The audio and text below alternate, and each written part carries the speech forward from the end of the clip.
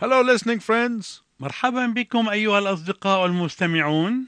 Thank you for tuning in to this broadcast. شكرا لأنكم عدتم للإصغاء إلينا في هذا البرنامج. If you are joining these broadcasts for the first time, we have been looking at the blessings of surrender. إذا كنت تصغي إلى هذه الحلقات للمرة الأولى، فنحن نتأمل في سلسلة من الرسائل حول بركات التسليم. We come to the last portion of this series of messages. واليوم نحن نتأمل في الحلقة قبل الأخيرة من سلسلة هذه الرسائل. Let us just review very quickly. دعنا نراجع ما قلناه بسرعة. First, أولاً from 2 Kings 4:1-7, من سفر الملوك الثاني الأصحاح الرابع من العدد الأول إلى العدد السابع، we learned that we must empty ourselves of self-will. تعلمنا أننا ينبغي أن نخلي أنفسنا من إرادتنا الذاتية. For when we are empty, God has the opportunity to fill us to overflowing. لأننا عندما نفرغ نفوسنا فإن الله يجد الفرصة أن يملأنا ويغمرنا ويفيض فينا. Then in 2 Kings chapter 4 verses 38-44, ثم في الأصحاح الرابع من سفر الملوك الثاني ومن العدد 38 إلى العدد 44 we learned how our own spirit of control can poison the pot. تعلمنا كيف أن روح التحكم والسيطرة فينا يمكن أن تسمم القدر. But Jesus can absorb the poison if we let him. ولكن يسوع يستطيع أن يتشرب السم لو أننا تركناه يفعل ذلك. Thirdly, ثالثا in 2 Kings 5:1-15, في سفر الملوك الثاني الأصحاح الخامس من العدد الأول إلى العدد 15 we saw how the obedience of Naaman healed him from leprosy. رأينا كيف أن طاعة نعمان أدت إلى شفائه من البرص. Fourthly, ورابعا in 2 Kings 6:1-7, في سفر الملوك الثاني الأصحاح السادس من العدد الأول إلى العدد السابع we learned how the branch of David, the Lord Jesus Christ, can make our life float above inadequacy. تعلمنا كيف أن غصن داود الرب يسوع المسيح يستطيع أن يجعل حياتنا تطفو فوق عدم الكفاءة وعدم الملائمة. Then in 2 Kings 6:8-23, وأخيرا في سفر ملوك الثاني الأصحاح السادس من العدد 8 إلى العدد 23 we learned the secret of victory in spiritual warfare. تعلمنا سر النصرة في الحرب الروحية. Do you remember it? هل تتذكر ذلك؟ The secret is to remain at the center of the will of God. السر هو أن تبقى في مركز إرادة الله. Today we will be challenged about the urgency of our message. واليوم سوف نشعر بالتحدي أمام إلحاحية رسالتنا التي تتطلب منا عملا عاجلا. To millions of people, life is all about pleasure and profit making. الحياة بالنسبة لملايين الناس تدور كلها حول المسرات والأرباح. But we who believe in the Lord Jesus Christ are challenged in our daily life. ولكن بالنسبة لنا كمؤمنين هناك تحد يواجهنا في حياتنا اليومية. What is that challenge? ما هو هذا التحدي؟ That God became man أن الله تجسد فأصبح إنسانا and died on the cross to save us from the horrors of the judgment that is coming upon the world. وأنه مات على الصليب لكي يخلصنا من رعب الدينونة الآتية على العالم. This is the urgent message. وهذه هي الرسالة العاجلة والملحة. Millions of people are heading for hell and judgment. ملايين من الناس يسيرون نحو الجحيم والدينونة. And we have the responsibility of sharing with those who are heading for destruction the message of life and salvation. ونحن مسؤولون عن تقديم رسالة الحياة والخلاص لأولئك الذين يتجهون بحياتهم نحو الدمار والخراب. The urgent message is that those of us who know where the source of life is, الرسالة العاجلة والملحة هي أننا نحن الذين نعرف أين مصدر الحياة must share that with those who are starving to death. ينبغي أن نشاركها مع أولئك الذين يعانون الجوع والحرمان لدرجة الموت، eternal death. الموت الأبدي. The urgent message for us who know where true happiness and joy are found الرسالة الملحة والعاجلة بالنسبة لنا نحن الذين نعرف أين يوجد الفرح والسعادة الحقيقية is that we must tell it to everyone who seeks it. هي أننا نخبر بها كل من يبحث عنها. Today's story is a microcosmic look at this urgent message. وقصة اليوم هي صورة مصغرة لهذه الرسالة العاجلة والملحة. Please turn with me in your Bibles to 2 Kings chapter 6 beginning at verse 24. أرجو أن تتجه معي إلى الكتاب المقدس لنقرأ معا من العدد 24 من الأصحاح 6 من سفر الملوك الثاني وحتى العدد 10 من الأصحاح 7. Let's read it together. دعنا نقرأ هذا الفصل معا. وكان بعد ذلك أن بنهدد ملك آرام جمع كل جيشه وصعد فحاصر السامرة، وكان جوع شديد في السامرة، وهم حاصروها حتى صار رأس الحمار ب80 من الفضة، وربع القاب من زبل الحمام ب5 من الفضة. وبينما كان ملك إسرائيل جائزا على السور، صرخت امرأة إليه تقول: خلص يا سيدي الملك. فقال: لا، يخلصك الرب. من أين أخلصك؟ أمن البيدر أو من المعصرة؟ ثم قال لها الملك: ما لك؟ فقالت: إن هذه المرأة قد قالت لي: هات ابنك فنأكله اليوم، ثم نأكل ابني غدا. فسلقنا ابني وأكلناه، ثم قلت لها في اليوم الآخر: هات ابنك فنأكله، فخبأت ابنها. فلما سمع الملك كلام المرأة مزق ثيابه وهو مجتاز على السور، فنظر الشعب وإذا مسح من داخل على جسده، فقال: هكذا يصنع لي الله وهكذا يزيد إن قام رأس أليشع بن شافاط عليه اليوم.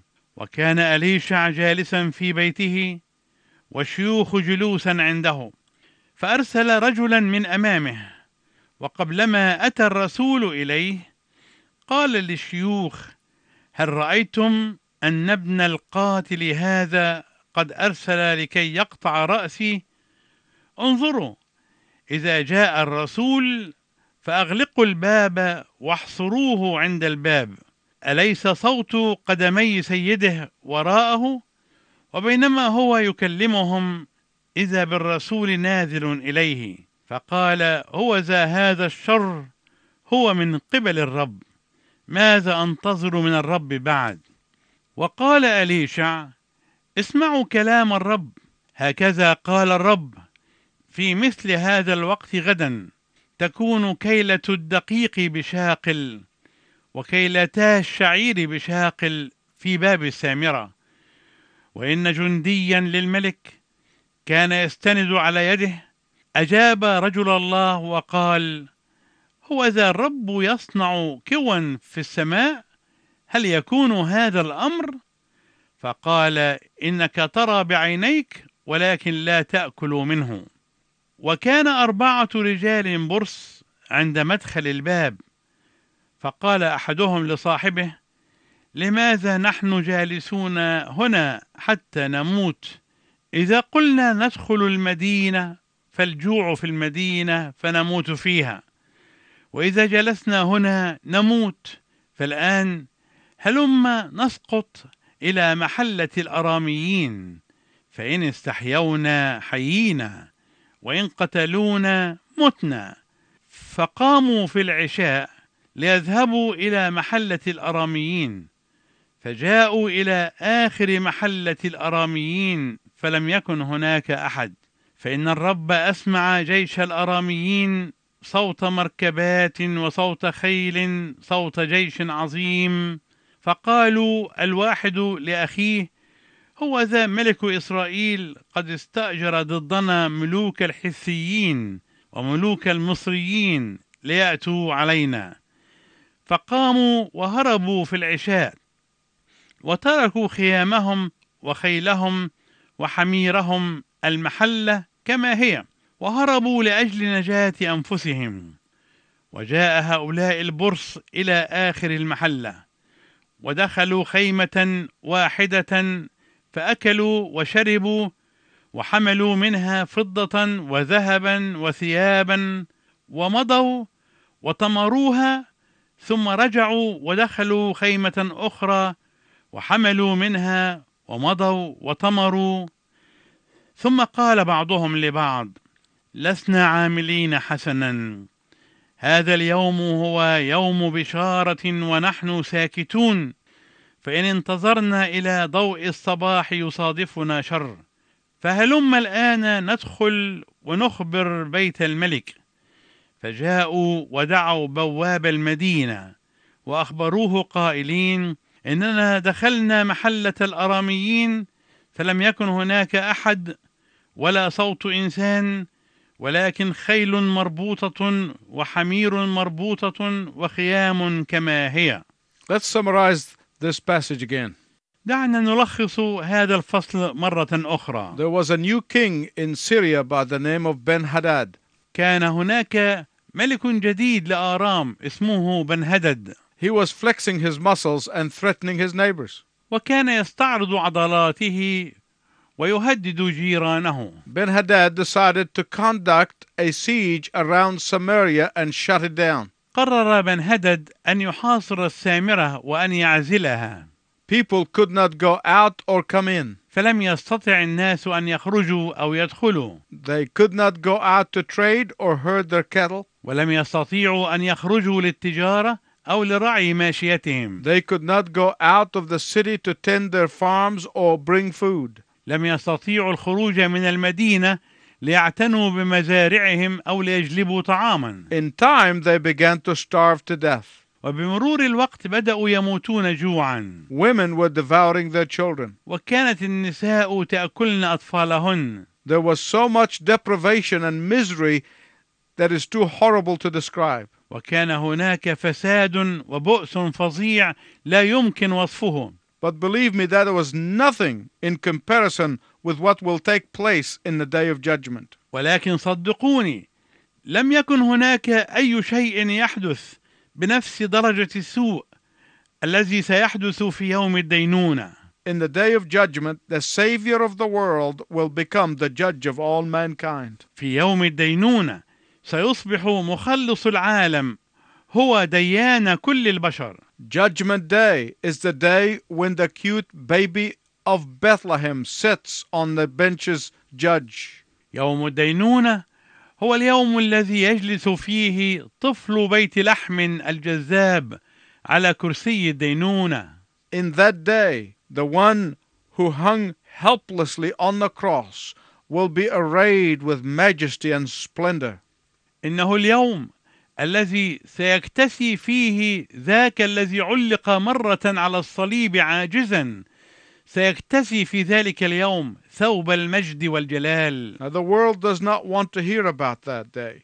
العالم لا يحب أن يسمع عن ذلك اليوم. The world does not want to hear about the justice of God. العالم لا يريد أن يسمع عن عدل الله. The world does not want to hear that the God who came into the world to save us will one day judge us. العالم لا يريد أن يسمع أن الله الذي جاء إلى العالم لكي يخلصنا سيأتي يوما ليديننا. People often ask, والناس غالبا يسألون: how can a loving God judge people and send them to eternal hell? كيف يستطيع إله محب أن يدين الناس ويرسلهم إلى جحيم أبدي؟ In fact, Christ judges because he is a loving God. في الحقيقة الله يدين لأنه إله محب. He gives each person an opportunity to hear and respond to his message of salvation. فهو يعطي كل إنسان الفرصة لكي يسمع ولكي يتجاوب مع رسالته للخلاص. if he would not judge on Judgment Day, فإذا لم يكن سيدين في يوم الدينونة، then why did Jesus leave the glory of heaven and become a man? إذا لماذا ترك يسوع مجد السماء وصار إنسانا؟ Why did he live a perfect life, ولماذا عاش حياة كاملة then die the death of a criminal? ثم مات كواحد من المجرمين؟ If everybody is going to be in heaven at the end, regardless of whether they believe in Jesus or not, إذا كان كل واحد سيذهب إلى السماء في النهاية سواء آمن الناس بيسوع أم لا، then Jesus died in vain. فإن يسوع حينئذ يكون قد مات عبثا. It has been said that if it was not for the river Nile, قيل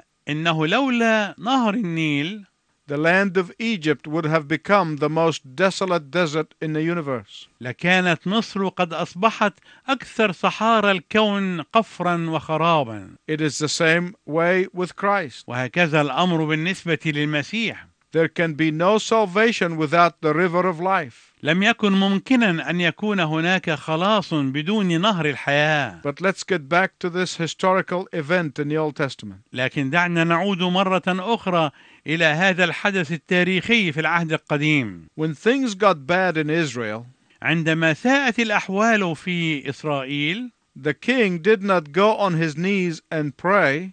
فإن الملك لم يركع على ركبتيه ويصلي. Instead, he began to blame everybody else for the problem. ولكنه بدلا من ذلك بدأ يلوم كل شخص آخر على المشكلة. He blamed the people. لام الناس. He blamed God. ولام الله. He blamed Elisha and wanted to kill him. ولام أليشع وأراد أن يقتله. But isn't that amazing that when things begin to go wrong in our lives, we begin to blame others? لكن أليس هذا أمرا عجيبا أنه عندما تسوء الأمور في حياتنا نبدأ في توجيه اللوم للآخرين؟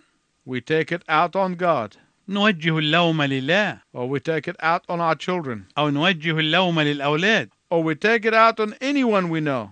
أو نوجه اللوم لأي شخص نعرفه. Instead of getting on our knees and examining ourselves and repenting of our sins. بدلا من أن نركع على ركبنا ونفحص أنفسنا ونتوب عن خطايانا. We love to blame our problems on somebody else. نحب أن نلوم أي شخص آخر على مشاكلنا. In verse 32 of chapter 6, وفي العدد 32 من الأصحاح السادس، Elisha knew what was going on. عرف أليشع ما كان يحدث. And when the king sees Elisha face to face, his anger diminishes a little. وعندما يرى الملك أليشع وجها لوجه فإن غضبه يتناقص قليلا. But still, out of frustration, the king denounces God.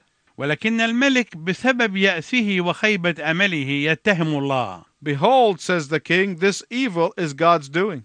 ويقول الملك هو ذا هذا الشر هو من قبل الرب. My radio friends, please listen carefully. أيها الأصدقاء لهذا البرنامج الإذاعي أرجو أن تنصتوا إلي جيدا. We are all prone to lash out at someone out of frustration. كلنا معرضون بسبب يأسنا أن نصب جام غضبنا على شخص ما. But don't ever forget that our extremity is always God's opportunity. لكن لا ينبغي أن ننسى أنه عندما نصل إلى أقصى درجات الحاجة فعندئذ تكون هناك فرصة الله للعمل. Elisha was asked by the Lord to announce the good news. طلب الرب من أليشع أن يعلن بشارة الأخبار السارة. And this was a welcome news. وكانت هذه الأخبار موضع الترحيب. The siege will be over. أن الحصار سينتهي. Poverty and hunger will be no more. وأنه لن يكون فيما بعد فقر أو جوع. Captivity will be broken. سينتهي الأسر. Freedom is possible. وتصبح الحرية ممكنة. Joy will be restored. ويتجدد الفرح ويعود. Anxiety and fear are groundless. ولن يوجد أساس للقلق والخوف. But isn't that the message of Isaiah? أولم تكن هذه أيضا هي رسالة إشعياء؟ In Isaiah 61, Isaiah proclaimed 700 years before the Lord Jesus Christ was born.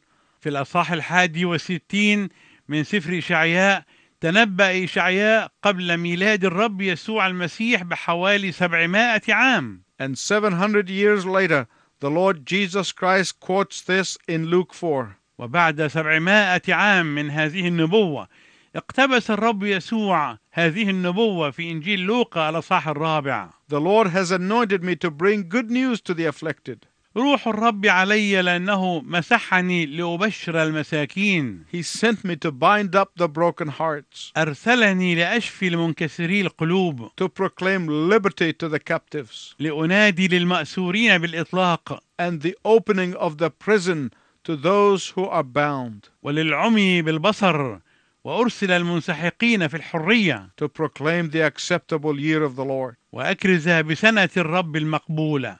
But the skeptics who lived in the day of Elisha were no different from the skeptics who live in our day.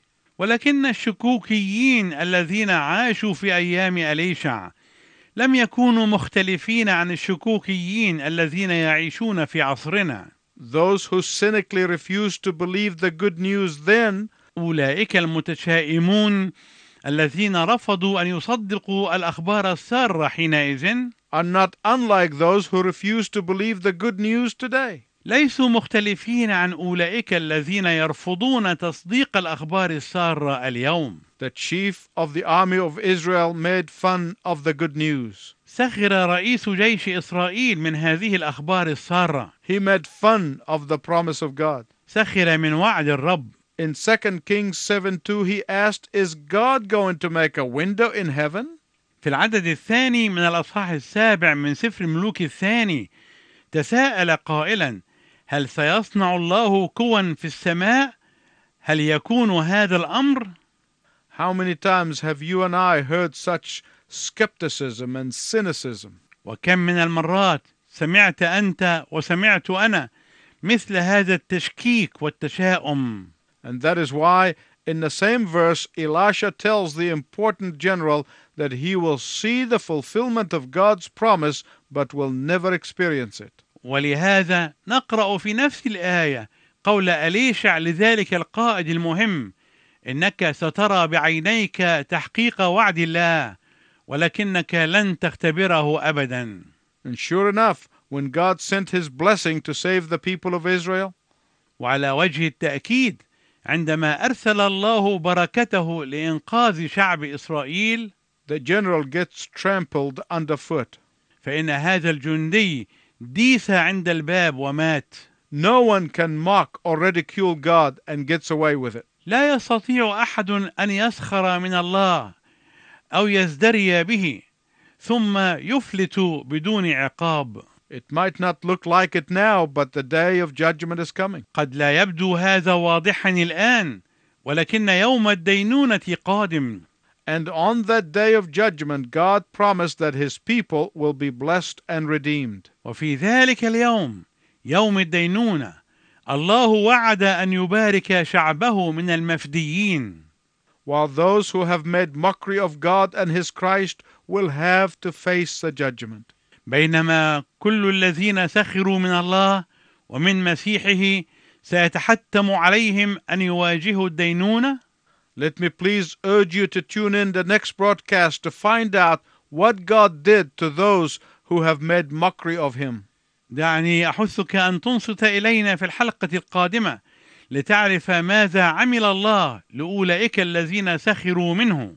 And between now and our next broadcast, I want you to be asking yourself this question. ومن الآن وإلى أن نلتقي معا في الحلقة القادمة أرجو أنك تسأل نفسك هذا السؤال: If today were the day of judgment, where will I be? إذا كان اليوم هو يوم الدينونة ترى أين سوف أكون؟ Until then, I wish you God's richest blessing. إلى أن نلتقي معا في المرة القادمة أرجو لك بركات الله الوفيرة. اوعى تكون مشغول أيامنا مش هتطول. اوعى تكون مشغول أيامنا مش هتطول. عالم فاني ويزول، يا فرحنا بيسوع الحي.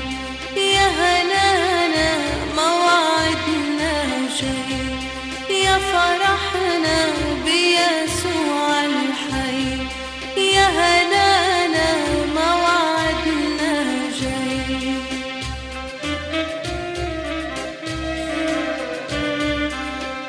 بكرة ننسى الهموم لما يجينا اليوم، بكرة ننسى الهموم لما